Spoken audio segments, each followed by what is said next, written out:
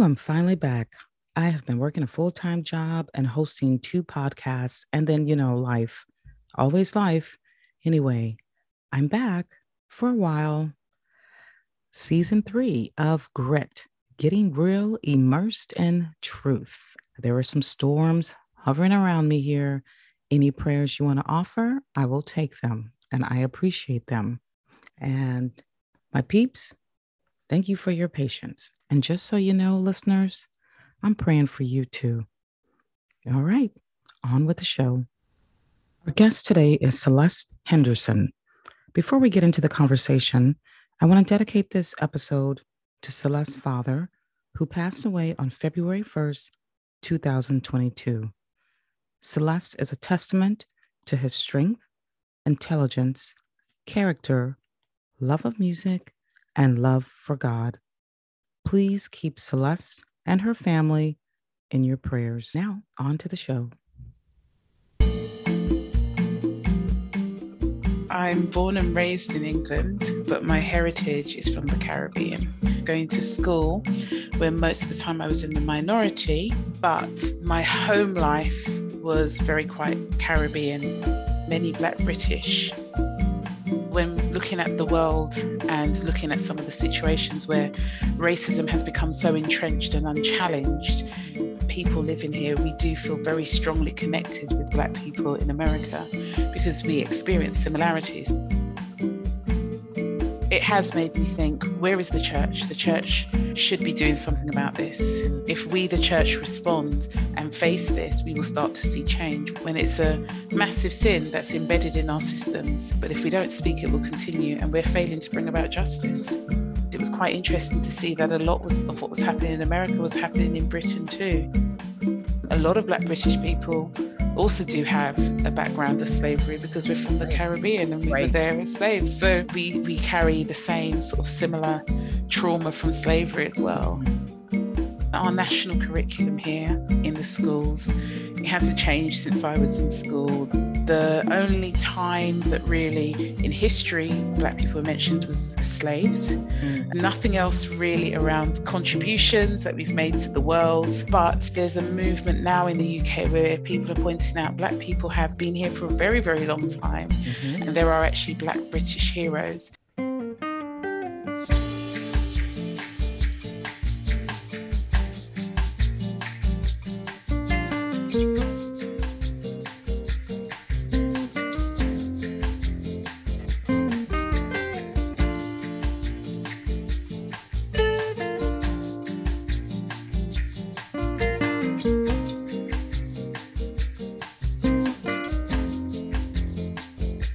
Welcome to the Grit Podcast, getting real, immersed in truth, intersecting hard conversations with the gospel.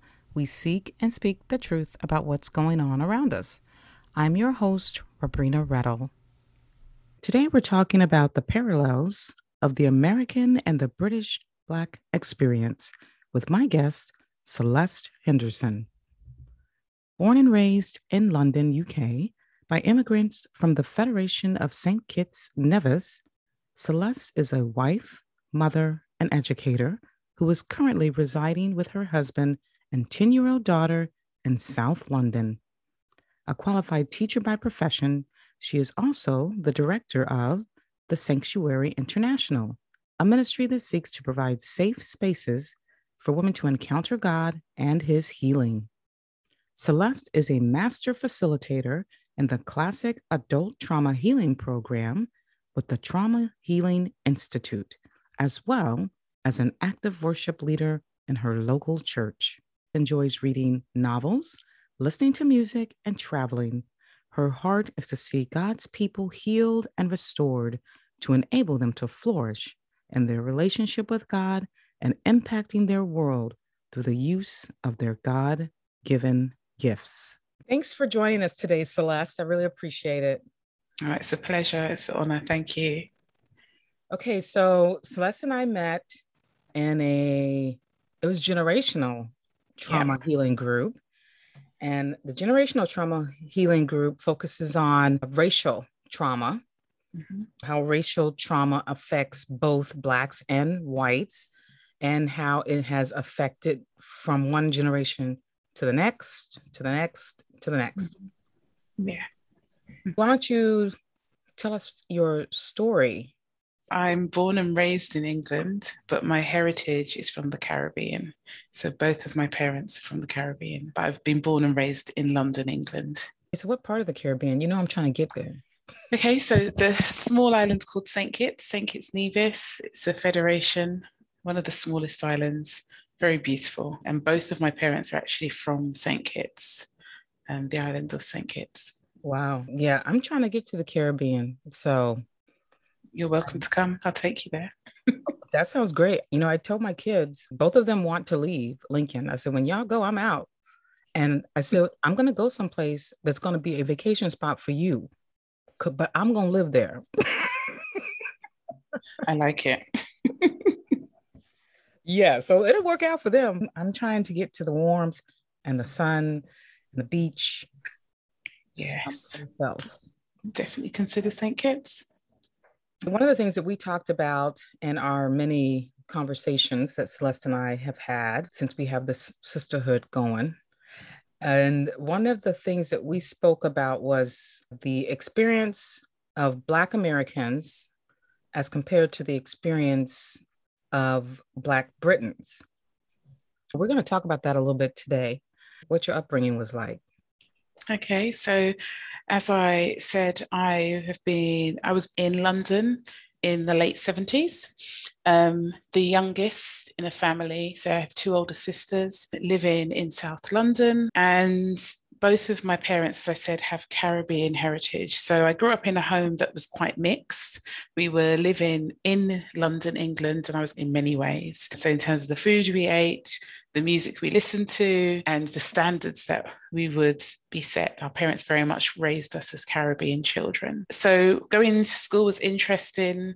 I think I've always been used to, probably from birth, having to have a bit of a hybrid existence. So having one culture at home, but another culture in the outside world. And sometimes that being conflicting, sometimes resenting my home culture because it doesn't seem to match the outside culture, and definitely struggling with identity. So really struggling to find out where I fitted in. Things had improved somewhat by the time that I was born for us as Blacks living in London, but there was still definitely racism.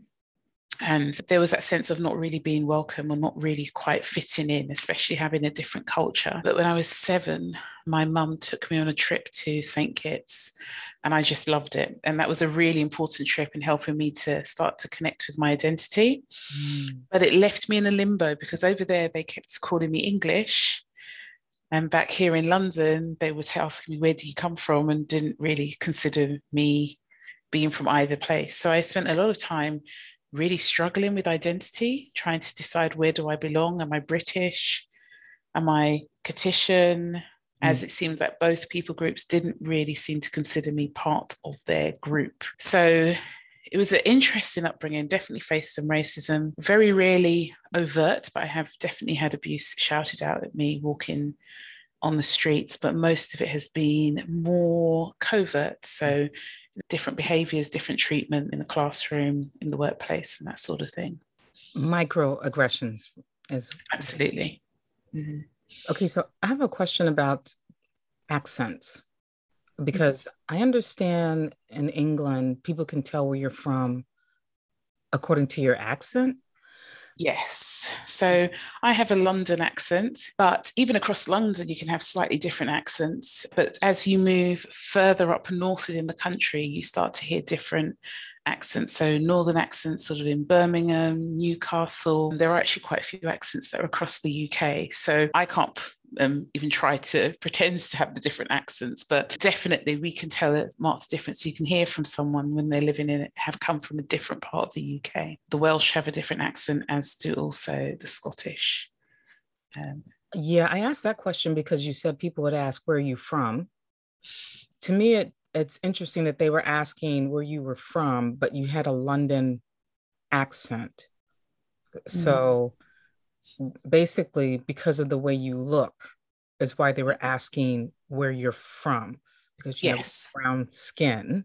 Yeah, so absolutely. It's interesting that you have the accent, but you're still not considered from there, even though No. you're born and raised and you have the accent, but because of your skin color, they would ask, where are you from? Yes. And yeah, and I think that does automatically send a message from very young that you don't belong, that they don't consider you to really be from here. Perhaps it'd be different if they asked, where's where's your heritage from? Mm. But I definitely, as I was younger, had conversations where they'd say, where are you from? And I'd say the town I'd been born in. And they'd say, no, where are you from? And then realizing, oh, you mean, where are my parents from? They're from the Caribbean. They're from St. Kitts. And then they'd ask you, where is that? Is that in Jamaica or Africa? Mm. So really having no concept of where you're from. So also being from such a small island, that was another dimension where there was a lot of ignorance even about the Caribbean islands and even about the different African countries. Yeah, it was a very strong message that because of the way I looked, it opened up a conversation about where are you really from? And often people not accepting that I might actually consider myself to be from London. Right. Yes.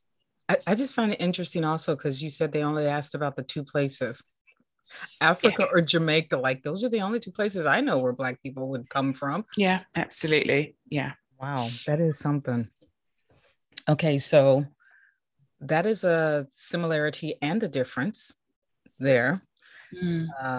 Because a lot of time with Blacks are in America, if you speak like I speak, they know, okay, she's from America somewhere. She's from one of the states. Yeah. It would not dawn on them to ask me based on my skin color. Well, of course, our history, which is the true history, is now coming to light, although people are trying to fight it. There are some things that is universally known, chattel slavery, and that most Black Americans come from enslaved people. Mm-hmm. Okay, I'm going to speak for myself. I shouldn't say most. I'm going to say I know my family came from enslaved people. And so anyway, that's already like kind of the basic guide there. And then kind of build your questions on that basic guide. But it's interesting that in England, even though you have that accent, they're still asking you, where are you from? Anyway, that just is very fascinating to me. Well, one of the things that we talked about, there was something else you said about your upbringing, and you talked about when you were between two cultures, because the majority culture, because that happens here in the States too, majority culture has a way of kind of bleeding into everything. And then you have your own culture from within your household. Although some people are just realizing that Black people in the States actually do have culture. I had someone tell me, I was talking about culture, and I had someone ask me, what culture? As if I didn't have culture. Like basically we're all the same culture. And I was like, no, we're not. And it was odd because she had a family that celebrated their ethnicity. There were like certain things they would do around the holidays that was part of their ethnicity that they would celebrate. And so I thought it was so odd. I was like, but wait, you have culture because you celebrate certain things about your ethnicity, but then you think I don't have culture. Like I'm supposed to just latch on to whatever. Okay, so like us around the holidays, there were certain foods that we would eat. So greens, oven baked mac and cheese. Yeah. And then of course for here, Thanksgiving turkey, but then for Christmas or Easter, we'd have ham. And then there was a certain way my mom made the ham. You'd stick the closed round pineapple on top. You, of course, put your maraschino cherries, and you mix your little sauce with a little bit of the brown sugar and the pineapple juice, and you pour it on the ham or cornbread, because we always had cornbread with our greens. So anyway, there were certain foods that we would eat, which we call soul food. And a lot of it derived from the South. And some people put vinegar on their greens. Other people put hot sauce on their greens. I like a combo. Anyway, so talk to me about some of the culture or heritage that you all celebrated in your home, food or... Whatever else. Yeah. So I think for us, food was probably the biggest differentiator. Christmas dinner, because obviously we don't have Thanksgiving here. Our big meal would be Christmas dinner. And yes, we would have a turkey. But whereas perhaps my school friends would be having, I guess, roast potatoes and various things like that, we'd be having rice and peas. We'd have curry goat along with the turkey. We'd have our baked macaroni cheese as well. We'd have our ham.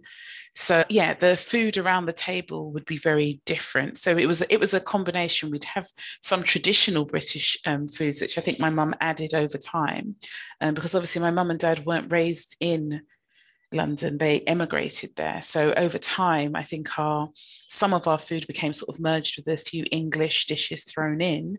But it was still a very Caribbean meal. So even aside from sort of Christmas dinner, which would probably look more like Christmas dinner back home in the Caribbean, even just standard Sunday dinner and then taking leftovers into school on the Monday and people asking you, what have you done to your chicken? Because it would have been seasoned or marinated and all of those conversations. And those were all things that, I'll be honest, sometimes I felt a bit embarrassed because, you were different and everyone would say, oh, what are you eating? Yes. And that sort of, so things like, yeah, the smell, what's that smell? And then even things like having parties, and we do our party food, fried plantain and various things like that.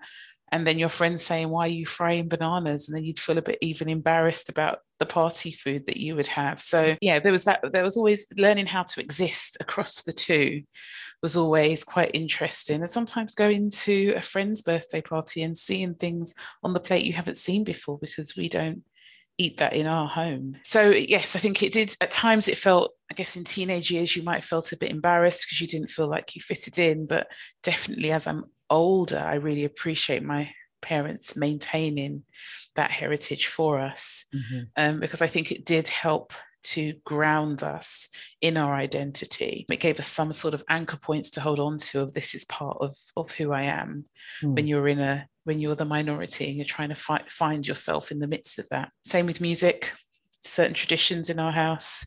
There'd always be some Caribbean music playing on a Saturday night. There'd always be certain gospel music playing on a Sunday morning. And then going back home, seeing that's just the tradition. You'll hear music blaring out on a Saturday night. You'll hear music blaring out on a Sunday morning. So all of those little things. When you went to St. Kitts, you saw the same thing? Absolutely. Yeah. So not appreciating that until going to St. Kitts, seeing, okay, this is actually something that we do. So I think having parents who did hold on to those habits and those traditions definitely helped. But I think as well, as parents, they were somewhat limited in knowing how to support because there were some identity issues that would come up for us as children living in a minority, but they would never have experienced because they grew up where everybody was like them. So they were very aware of it because they also faced some awful racism themselves. But I think it was quite tough for them to know how to support and parent us as we were trying to straddle two worlds whilst trying to find ourselves. Wow, I could imagine.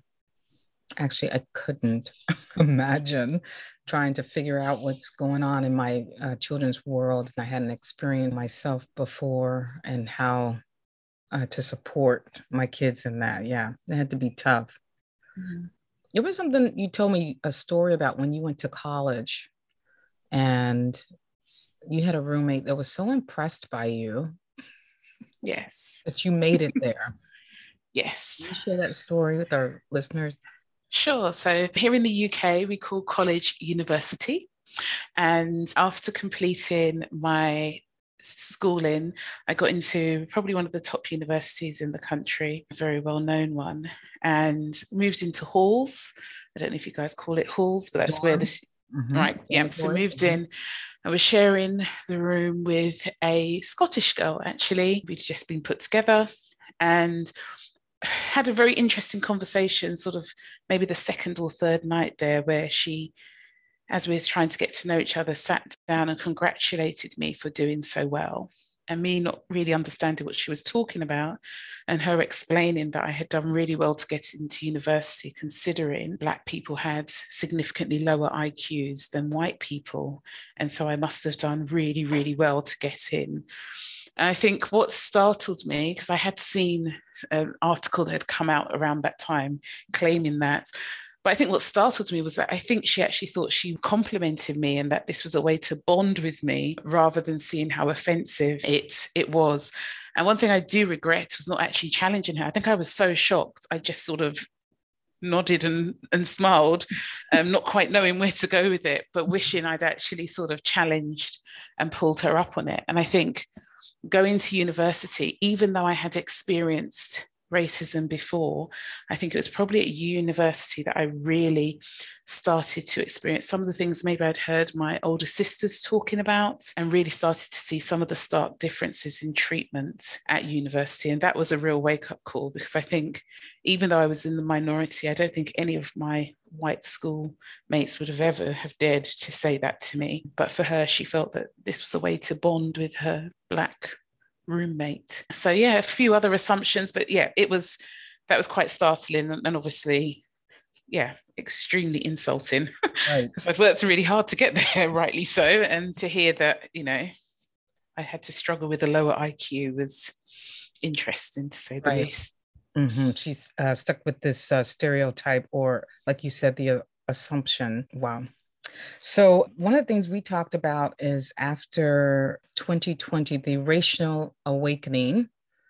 Mm-hmm. Again, we've had several racial awakenings. This one seemed to really cause a shift around the world. It was the murder of George Floyd. And we were talking about just how it reverberated globally. And you said that it was a big shift there in England also when you all saw that. Why don't you talk to us a little bit about, what that did for the Black community there and for you all personally? Mm. Yeah, so I think one of the things I'd like to say first is that something that may or may not be appreciated is definitely, I could only speak for myself, but I know for me and many Black British people living here, we do feel very strongly connected with Black people in America because we experience similarities. So a lot of the things that we see you guys go through, we're experiencing it the same. It may not be as publicized. The murder of George Floyd and all of that really resonated strongly because we've had our own situations over here where unfortunately Black men and women have died due to police brutality. So it hit really hard. For me personally, it's opened up a lot of many wounds. It wasn't a new thing, unfortunately, but it struck really deep. Perhaps it was the pandemic. Perhaps it was the fact that everything had slowed down and stopped, and it wasn't as easy to look away. But definitely in our household, it shook us significantly. And it had reverberations across the whole nation. So there were riots and marches here in the UK. There were tearing down of statues of old slave owners that had been up for years in various parts across the UK. Just a real, I say awakening, because likewise we've had race riots here as well before, but it did hit hard in people saying, actually, we need to see a change. And as someone who has seen the impact of maybe about 2 or 3 race riots in my lifetime, the George Floyd murder, I think, really opens up more conversations than I've seen before. So this was the first time I was sitting in the workplace, and the workplace were actually talking about how can we move from not just saying we want racial equality, but how can we be anti-racist? What are the things that we need to change and implement? And I think for me, it helped me to recognize how much I've been carrying emotionally and how much trauma I've been carrying as a Black person here. Because I think one major turning point was in my meeting at work, where my manager, who's a white woman, wanted to address this. And as one of the senior members of the team, she asked me how to go about it. She wanted to address it with the team, but without it being a tokenistic way. But I could not, at that point, I couldn't help her. I directed her to other members of the team. But she handled it really beautifully. She acknowledged it. And I think what struck her, but also struck me, was how many of our team were weeping. And it felt like, as a Black employee, for the first time, there was someone who was acknowledging what we experience on a daily basis. And sitting there crying in a meeting at work, which was quite a shock for me, helps me to realize that actually there's a lot that you carry when you grow in the environment that we grow in, where you have constant messages that tell you you don't belong, that you're not of value, that you're not intelligent, that you don't count. And that eventually takes its toll. And I think the murder of George Floyd brought that up to the surface for many people. And I'm still seeing the effects now. There's much more people challenging issues in schools, in workplaces, and expecting change, which is really positive. So yeah, I guess it's just for people to know that it really has changed lives for people over here as well, and raised some really interesting conversations. The time right after, for us, it was, there was several murders in a row. And then George Floyd was kind of like the tipping point. And so I can imagine, though, it's like if you touch a wound and the wound is not healed, you jerk your hand away because it still hurts. So I can imagine that even though your boss was trying to do something good, just how raw it was still, and how difficult that can be. Yeah, that was going around a lot. Yes. And it was happening in churches also, some churches. Unfortunately, though, some people, they would hear it and they want a temporary fix, like a little Band-Aid on it and move on.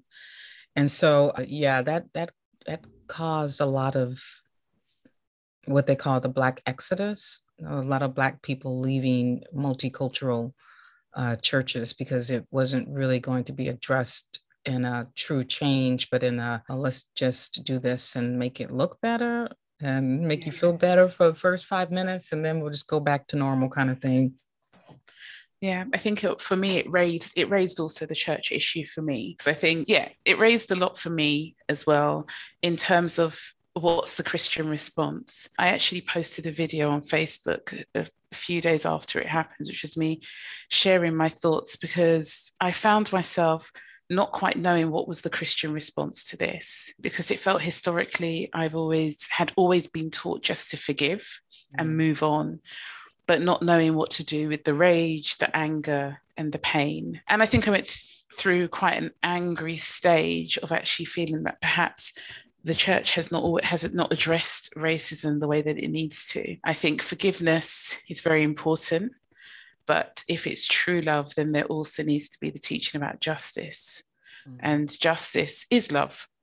It's justice is love in terms of helping those who are suffering at the hands of injustice, but also helping those who are feeling that it's okay to operate in that way. If we really love our brothers and sisters, we need to let them know when they're doing wrong. And so, I think I feel like the church is supposed to have the answer.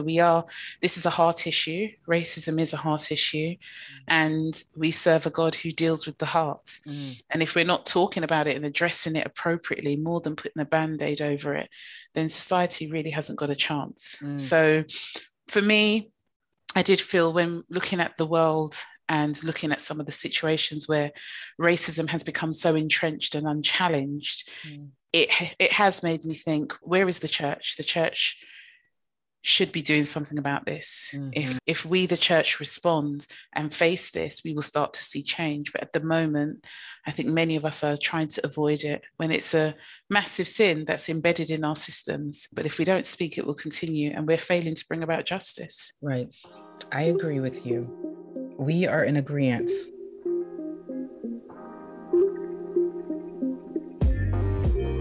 Today's Black Business shout out is for a magazine Celeste and I both subscribe to, Coco Girl Magazine.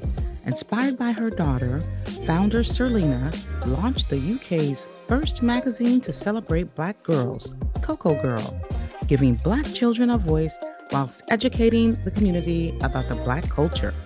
Coco is an educational tool that teaches children about Black culture while profiling Black role models. This magazine helps to build a strong community for young Black girls and boys who are often misrepresented by mainstream media. Coco has won the Newcomer Award at the Independent Awards 2020 and the Launch of the Year in 2020. They've even presented issues dedicated to Black hair, and they had one to celebrate Black Boy Joy.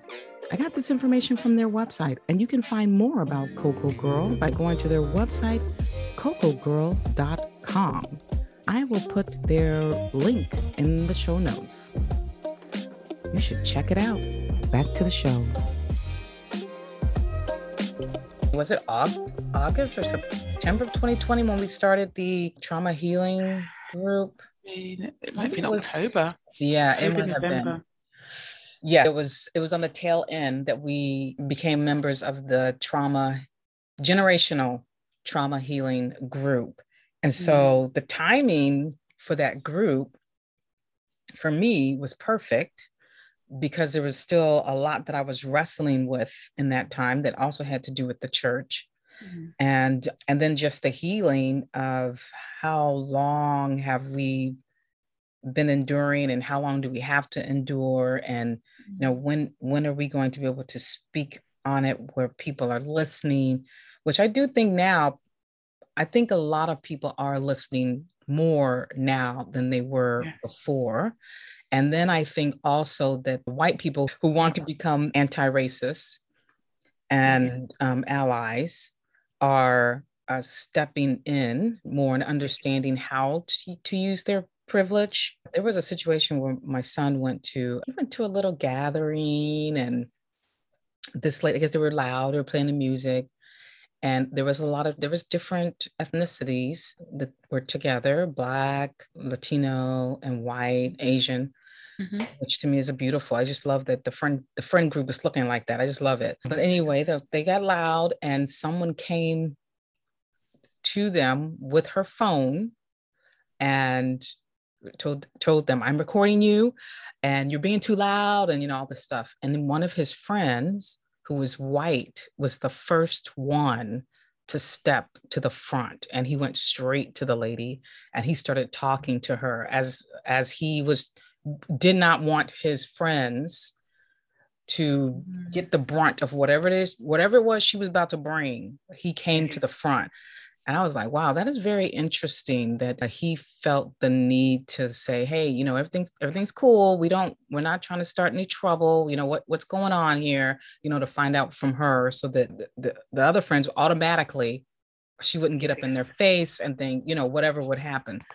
And so I thought that was interesting. And I'm thinking now that, especially in the younger generation, that they're starting to understand that, but they have to be careful to understand it in a way that, let's not get the white savior complex, because that is a problem too. Yes, absolutely. Where you feel like I have to come save the day and I'm doing such a wonderful thing and I'm going to pat myself on the back. Now, this young man, I know him, and he's not like that. He has a very sincere heart, but that is something to be aware of. But I do think it's good now that people are talking about it, and they are understanding the action. There's action that needs to take place. Yeah, I agree. I think this is the most hopeful I've felt so far about seeing things moving, because I do think there are more people taking on board on what's being said. Yeah, so let's talk about the healing, because like I said, we were in that trauma healing group, and it was a very interesting group. I think we got pretty close, but all like Black and white, because I think we just really bared our experiences, and some learned things they didn't know. And me, as the Black person, I learned some things about white people that I didn't know, in particular, white women who were married to another ethnicity. So not just Black, but Black or Asian, Latino, and their experiences in raising children of color, and how they may not have experienced racism before in their life until now. And so what an eye-opener it is for them. That was interesting for me. Yeah, I really enjoyed that healing group. I think it was just nice to have somewhere to at least start to unpick and discuss something. But for me, I'd never had a space to do that in a Christian setting, in sort of a Christian framework. And I think we did get and it was nice to be heard. You know, one of the things we say about trauma healing is the importance of having a voice and being heard. And it was nice that everyone was heard, both Black and white were able to talk about their experience. And I think that helped us to bond, because we began to appreciate each other's side, or where each of us were coming from, in much more, with greater understanding. Mm-hmm. It was an amazing experience for me. I mean, for me, it was running at midnight till 3 a.m. my time. So that just shows how I really valued, that I wanted to be part of this group, because it was the only thing that I could see or find that was actually going to help me to start processing in a safe space some of what I was thinking and feeling. So it was a really rich experience. I met some amazing people like you, but also it was just, it was nice to be able to share, and also I guess to bring a British perspective, because I think for some members, they hadn't maybe thought about the fact that us over here, right, we're feeling the same thing. I mean, when we did the timeline, there was activity when we did the timeline to look at the history along the way. And it was quite interesting to see that a lot of what was happening in America was happening in Britain too. Mm-hmm. You may not have had the same names as the different groups, but Black British people really have been walking alongside in similar experiences. And a lot of Black British people also do have a background of slavery, because we're from the Caribbean and we were there as slaves. So we carry the same sort of similar trauma from slavery as well. And now living in the UK, experiencing being in the minority. So I want to touch on your healing work into facilitating healing groups, but there was two other things I wanted to touch on first. One was, we had talked about Black history and the Black history in England, because you said that a lot of times you all would learn on your own about the Black history of America, because they didn't really teach anything about Black history in England.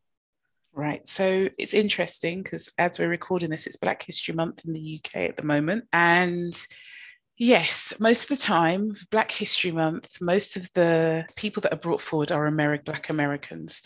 So in our national curriculum here in the schools, it hasn't changed since I was in school. The only time that really in history Black people were mentioned was as slaves. And so as a Black student, the only time you heard about people that looked like you were slaves who eventually, white people helped to save and release from slavery, and nothing else really around contributions that we've made to the world. So I think what's interesting, I'm still on a journey, because I do know a fair amount of Black history, but I'm very aware that most of the Black heroes I have are American Black heroes. So even my daughter, who's 9, has had a lesson today on Black history, and she's telling me about Rosa Parks. The same heroes that you have are the ones that we are holding on to as well. But there's a movement now in the UK where people are pointing out Black people have been here for a very, very long time. And there are actually Black British heroes. So that's the journey I'm trying to go on, and starting to discover some of the Black British heroes who may have had a more similar background to me, who have contributed to the society here. But that's still very much we have to search out and find for ourselves. And I think as a mother, there's a challenge of wanting to encourage my daughter, but I don't know it myself. So if I wanted to tell her any Black history at the moment, it would primarily be American Black history, Martin Luther King, and Malcolm X, and various people like that. So it's a journey here. But so for me, all of my Black history was either my parents teaching me about Caribbean history, or what I found out for myself, and what was accessible was American Black history. I did hear about that movement, that people are kind of digging into archives to see if they can find more about Black history in England and the contributions that Black people have made in England. Yeah. Yes. Thank goodness. And then there was another thing I wanted to touch base on, because when you were talking about the experiences, how you all have similar experiences that we have, there could be nothing more, in my eyes, nothing more evident of that, because of how public it was, Harry and Meghan. Mm-hmm. And those incidences that occurred that she experienced were like, oh, yeah, that sounds about right. That's kind of like what I was hearing, some of the things that she had expressed, and even some of the things that the media, was saying about her straight at Compton, whatever, all that stuff. And so it was just kind of like, yeah, I have to say for me, although I mean, I thought when they first got engaged, it was, oh, that's so awesome. Hey, go Harry, but when all this other stuff started, I have to say it was not a surprise. It wasn't a shock. It wasn't a surprise. It was like, oh, okay, well, we've been waiting on it. Yeah, they got around to it, So, and then as it got worse and worse and worse, and finally she had to pack her prints and go. Yes. Yeah, and I think it's likewise for the Black British here. It wasn't a surprise either. So, I mean, the media over here was really shocking in the midst of all of that. They always have been. There were articles going around just comparing how the papers would talk about very similar experiences between Kate and Meghan, and how they would vilify one and take a totally different approach. But yes, I know that I wasn't surprised. I do remember thinking, I guess not fearful for her, but thinking, does she really know what she's getting into? Because this is not going to be easy. Right. Really grateful that it seems that they've managed to find a way out, hopefully.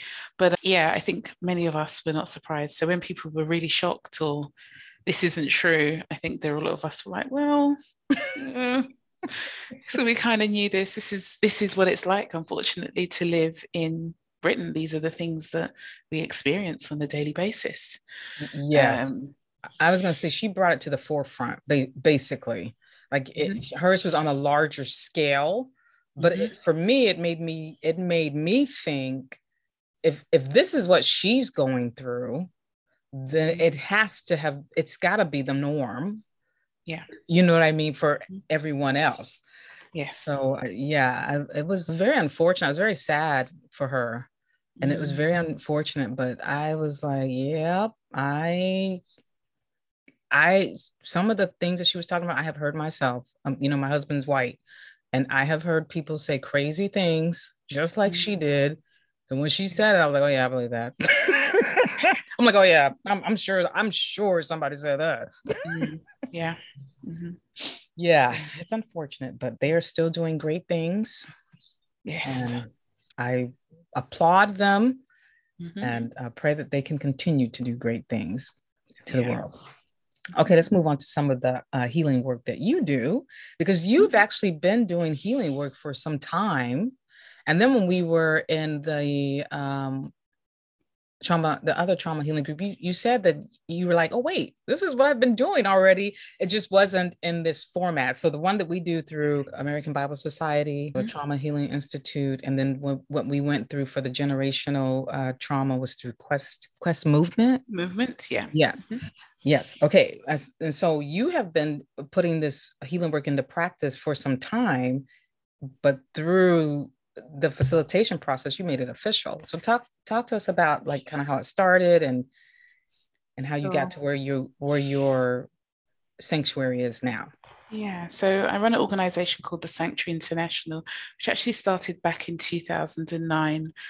And I think I wanted to reach women like me. So when I say women like me, women who on the surface look relatively successful, gone to a really good university, got a great job, but actually have a lot of emotional wounds, a lot of trauma in their past, and don't necessarily present as people who have a traumatic background. So the aim was really to provide a safe space where women could come together over brunch and just start to explore God's word and to experience emotional healing. So that started in 2009. We do retreats, weekends away, workshops. We've done various different activities. So yes, been doing a lot of emotional healing and mentoring and coaching, helping women to really achieve what they feel God is calling them to do. So our aim is to restore, empower, and release women into their God-given call. So for them to be restored into the image that God created them to be, then empowered to discover their gifts and their abilities and their talents, and then released to go and impact their world in whatever way God wants them to. So that's what the sanctuary has been about. And then coming across trauma healing through the Trauma Healing Institute really was, I guess, some ways the missing bit. It was this awesome curriculum that now that I've incorporated into the work that we do, just to really, I guess, formalize and put a bit more structure into the restoration work that we do. So we continue also to have retreats, experiential retreats, where we seek to just provide safe spaces for people to encounter God, to experience Him fully. We're big on encouraging different ways of engaging with God so that you can have a rich personal walk with Him.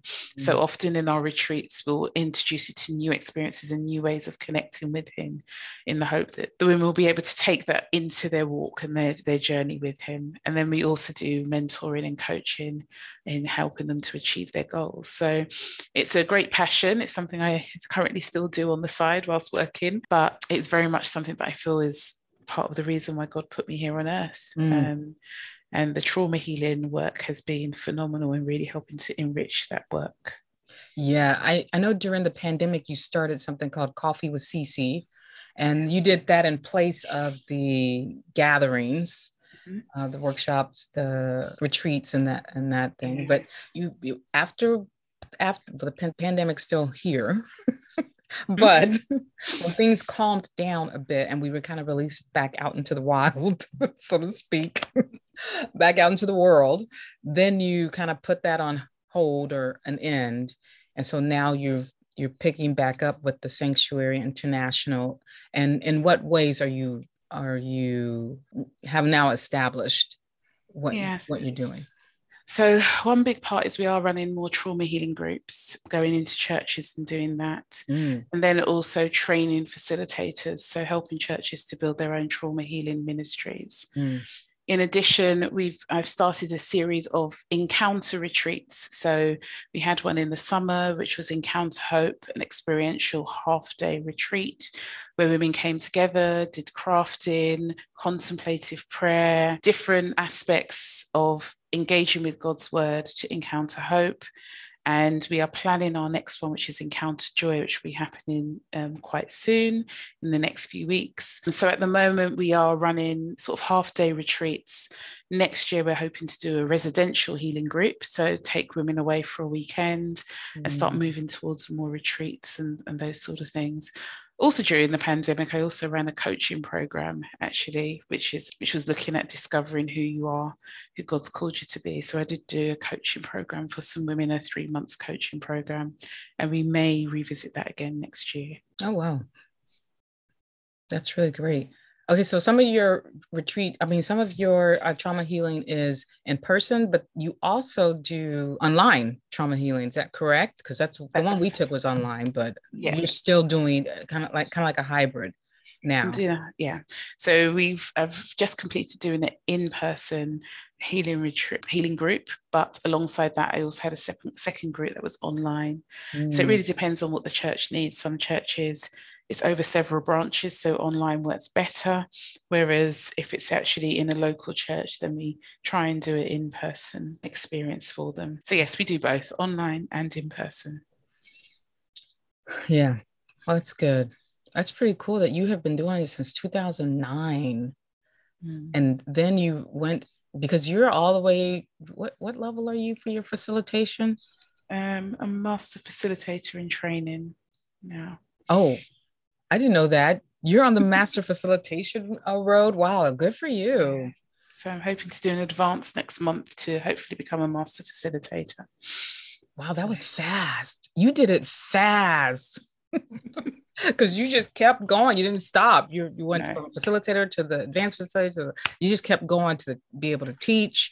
Wow, good for you. That's because you had already been doing it for so long. And this was basically the credential part. This has felt like the missing piece. This has been, I guess, If people want to connect with you, how can they connect with you? The best way to connect with me would be probably via Instagram. So it's @_Celeste Henderson _. We've taken our Sanctuary website down temporarily. We're doing a refresh. But when that goes back up, the website is www.thesanctuaryinternational.com. And on there, you'll find information about our trauma healing work, our retreats, our coaching, and our mentoring programs, and any upcoming events we have. Well, as usual, I love speaking to Celeste. Thank you. It's been a pleasure. Hopefully next year I can come visit you. That's my goal. That would be amazing. Thanks, Celeste. I appreciate it. It's been a pleasure. Thank you. I don't know if you could tell, but Celeste, not just a guest or a friend, but she is like a sister to me. We became fast friends during the trauma healing group. You can keep an eye out on her Instagram, and you can look into signing up for a healing group. She's taking a break to do some healing herself, and if you could, please keep her family in your prayers. If you enjoyed this episode, or if you enjoyed the podcast, don't forget to give Grit, Getting Real, Immersed in Truth, a 5-star rating, follow, and share. Getting Real, Immersed in Truth is written, produced, and edited by me, Rabrina Rettle. Original music by composer Michael Coffey of Handcrafted Studios. Connect with me on Instagram @Rabrina Rettle and check out my website, rabrinarettle.com. I also have another podcast on Life Audio, Mama Take Heart, Understanding Your Gen Z Girl. It's designed to help Mama be the compassionate, gospel-centered, and influential voice in her girl's life. Okay, friends, until next time, keep your head up when getting real while immersed in truth.